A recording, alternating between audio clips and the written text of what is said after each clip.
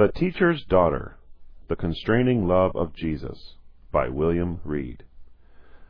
Mary Ann White was a teacher's daughter in Inverness Shire, who died a short time ago rejoicing in Jesus Christ at the early age of 17 years and 6 months. One evening, before she was confined to bed, she opened her mind to her Father. On one occasion she said, "I will soon and forever wear a crown of glory, and the white robe secured for me in my lovely Jesus from all eternity. Oh, how I long to be with him." Her spiritual enjoyment in Jesus was intense. She often said, "He loved me, and gave himself for me. O love of heaven, who can but love thee? Art not thou altogether lovely? I love thee, sweet Jesus, and I know thou lovest me with an everlasting love. I long to see thee, and to enjoy thee in thy glory. Come, O come and take me home, for I cannot live but in thy presence." Her grand source of help and comfort was the Bible. One evening they sang in worship part of the 45th Psalm. "They shall be brought with gladness great and mirth on every side, into the palace of the King, and there they shall abide." And at the close she whispered to her Father, "Yon is the way I'll go home." And when the verses were reread to her, the effect upon her was indescribable. The narrative books even of the Old Testament also afforded her instruction and pointed her to Jesus. When her father read to her one day from Exodus of the Ark, Testimony, Mercy Seat, and Cherubim, she abruptly and fervently exclaimed, "Oh, there he is, my sweet God!" Her father asked where. "In the Ark," she replied, "with the law, perfect love to God and man in his heart, and, oh, the admiration of angels, on the mercy seat, where in him we can meet the Father in peace and rejoice over judgment." And after a short pause she said with a sweet smile, "I want words to express what I see and feel." On her father asking her how it was she got an insight into the meaning of the passage, she replied, "Whosoever takes the key, Christ, can understand the Bible." At times she would break out all at once in such expressions as, "Thy love overcomes me, my sweet Jesus. Thou hast loved me from all eternity. In time thou hast called me, and more, while I am yet young. Thou takest me home from the sorrows of the wilderness, to thy full enjoyment and communion. All in love that overcomes me." One evening, on being asked by her father repeatedly if she were asleep, she replied in a low, sweet voice, "No, but I am afraid to speak." "Why so?"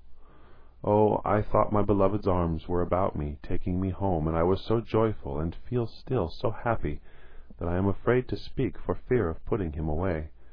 And on saying this, she quietly shut her eyes again. But it appeared as if this communion was bestowed to prepare her for a sore temptation. Her father asked her in the morning, as usual, "What cheer now?" "Indeed," said she, "my cheer is not so good today." "What is that owing to?" "The enemy troubles me," she said. "Does he make you doubt your interest in your beloved?" "No," said she, with a triumphant air. "He durst not do that, for he knows I am made sure of that. But he tries to terrify me with the fear of death, telling me that it is an awful thing to die, and the agonies of dissolution are terrible. And he says to me, 'Why might not the Lord take you home as he did others, without enduring the pangs of death?' I know that this is the enemy's hour and work, and I try to resist. By what means? By considering that although some get home without tasting of death, nevertheless the whole of them, except 2, passed through death's gates. And besides, I cannot but reproach myself at being frightened to die, when I recollect how sweetly and happily my dear mother and sister departed. Oh, what was it but falling gently into the arms of sleep? In a little while," she added, "I know this does not affect my eternal salvation, but then cowardly suggestions make me very uncomfortable." After prayer her father asked if the enemy told her who had the key of death, on which she joyfully exclaimed, "Oh, I see it now! My dear Jesus has the keys of death and hell, to give me an easy passage through the one, and to lock the cowardly enemy into the other. Alas, that I should so forget my key! I now see, moreover, that he takes me home by a better way, the way he took himself, the King's highway, whereas that by which Enoch and Elias went was, in comparison, but a byway."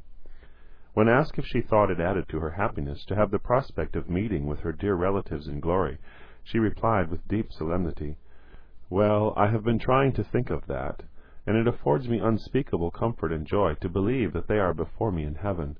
But whatever I think of, my mind is ever on himself. Oh, who could think of or look to any other? Is he not altogether lovely? I love thee, sweet Jesus. Come, come. Why tarry the wheels of his chariot?" When asked if she was sure she loved him, she replied with much animation, "I am as sure of that, yea, he has made me sure of it, as sure as that I say it, yea, surer." For laying her hand on her breast, she continued, "He has written it here, and I can tell you the time and place when and where he manifested his love to me and caused me to love him with an everlasting love. And that was the evening on which I heard Mr. Brownlow North in Iverness. His text was, 'Wilt thou go with this man?' I thought, when he was in the course of his sermon, opening up the character of the man Jesus, and showing forth his matchless love to fallen sinners, that my heart was correspondingly opening. But when, in the application, he called out as with the voice of God, 'Hear, hear! The Lord of heaven, the wonder of angels, the delight of saints, and desire of nations, is now offering himself freely to you as your all in all, for time and eternity. Oh, will you take him? Take him! Take him! This may be the last offer you may have of him. Will you let him go? Oh, don't!' I thought my soul was one flame of love to him. I would not, I could not, I did not let him go. I know those who were about me were noticing my state, but I could not contain myself. I was overcome with love, love that constrained me to love him, and since then till now, and I believe to all eternity, I can think of none but himself. Oh, his love is written deep here," laying her hand on her heart, "and as a token of his love to me, he will soon grant me my desire, and that is, that where he is, there I may be also." She frequently reverted to that day of her espousals, and wondered if there could be one soul there that could let such a glorious offer pass. The last time she was out at church, that sermon was her theme, going and returning. She cherished the most Christian affection for Mr. North, although she never saw nor heard him afterwards. Hearing on the Lord's Day, before she died, that he was in Nairn, she said, "I wonder if he can be forward soon." But on being told that it would not be for a fortnight, she said to her father, "I will then be in glory. But never mind, I shall soon see him there. Yet if you see him, tell him of my case, to encourage him to spend and to be spent in declaring to all the overcoming love of Jesus." And on the back of it she said, "Oh, that my voice could be heard from pole to pole, that I might tell all of how ravishing his love is, and I cannot see how any could but love him." Being asked regarding her state previous to hearing Mr. North, she said that for years she had been fully persuaded that salvation was attainable only by real union with Christ by faith, and that especially since her mother's death, which happened 11 months before her own, she had made it her earnest endeavor to lay hold of him, but could never be satisfied that she was enabled to do so until that time. But she added, "I know I believe now. I would as soon doubt my being." Her father, anxious to know how she had felt from infancy, asked her, "How early in life did you begin to entertain any serious thoughts?" "Well, I'll tell you, though you may think it odd.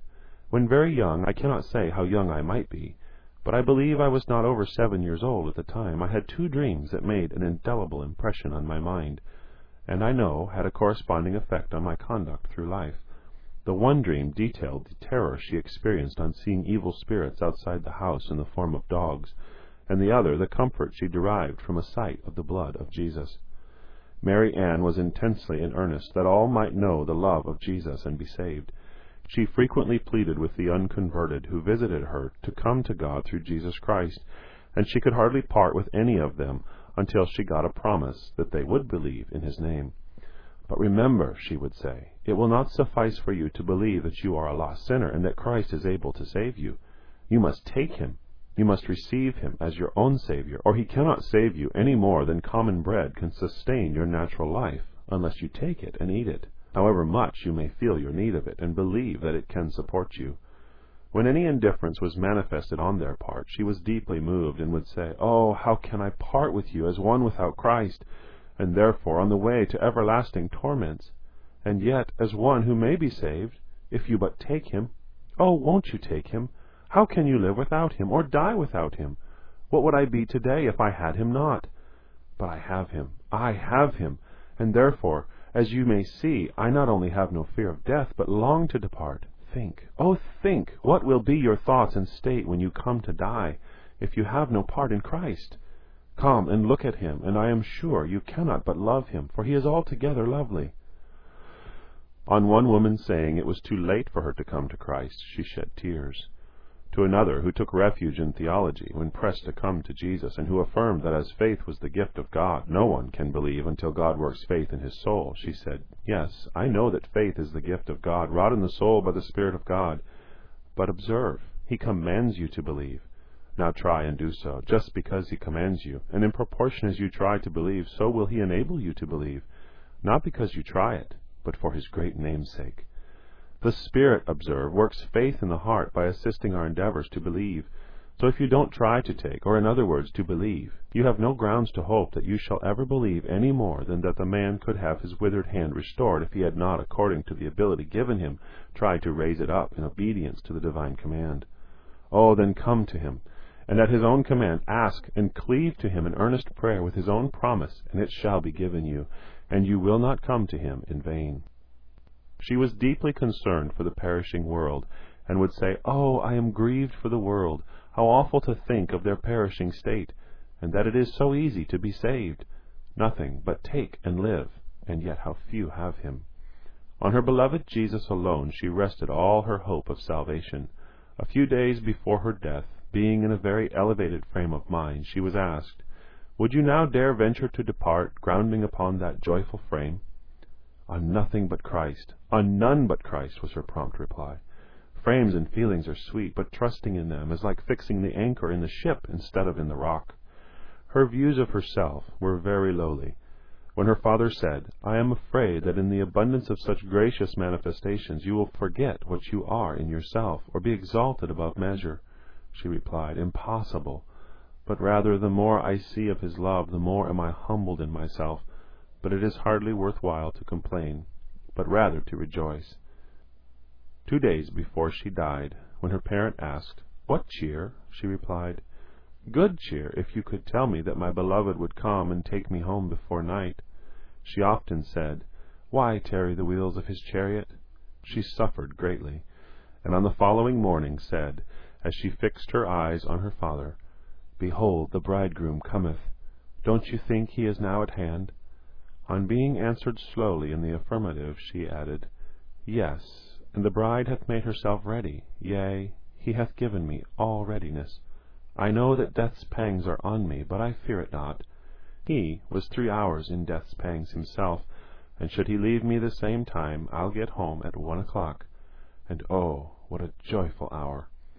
Observing her father in distress on account of her heavy suffering, she said, I am in distress.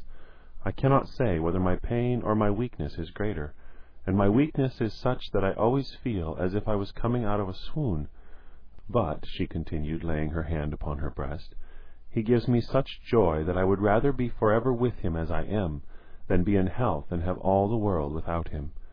In a little while she added, But he will not leave me long in this state. I think I hear his voice saying unto me, Come with me from Lebanon. Oh, how little will I think of this 1,000,000 of years hence! She did not fear the gloomy grave, but on the contrary, she could triumph over it. There, she would say, I shall rest from sin and suffering. There shall my dew be as the dew of herbs, and there, in union with my lovely Jesus, shall my body sweetly rest until the glorious resurrection morning, when earth can hold me no longer, but at his command cast me out to enjoy him, soul and body, to all eternity. About 12 hours before she died, she wished to speak to the little remnant of her father's house, and they, being brought to her bedside, she spoke as follows, I have called you that I might see you once more, and exhort you for the last time to make sure of your interest in Jesus. Take him, and you shall be happy in life and in death. I am now dying, and see how happy I am, just because I have him. Oh, take him, and we shall all meet yet in happiness, to part no more. She was then laid down much exhausted, and shook hands with each of the sorrowing group, and said, I shall see you here no more. O Lord, bless and keep them. When the clock struck 12, her father said, "There's the beginning of the Sabbath." "Yes," she said, "and the beginning of an everlasting Sabbath to me." On receiving a teaspoonful of wine and water an hour before her death, she said, "I will drink no more of the fruit of the vine until I drink it new in the kingdom of God." She was now very weak, and her voice almost gone. But on listening as her lips moved, her parent heard that she was staying herself on the promise, "I will never, never, never leave thee. I will never, never, never forsake thee." She was also heard trying with much difficulty to repeat the following: "Soon shall this earthly frame dissolved, in death and ruins lie," etc. Such are the hopes that cheer the just. Here her voice faltered, and she could say no more. She lived and died in the happy assurance of her Saviour's love, and her remains were laid beside those of her beloved mother and 2 sisters in the churchyard of Dors, to await the coming of her Lord and the glory of the first resurrection. Dear reader, I beseech you by the mercies of God to take Jesus for your own Saviour, as Mary Ann White took him, and love him as she loved him, and living or dying, you will be the Lord's. William Reed.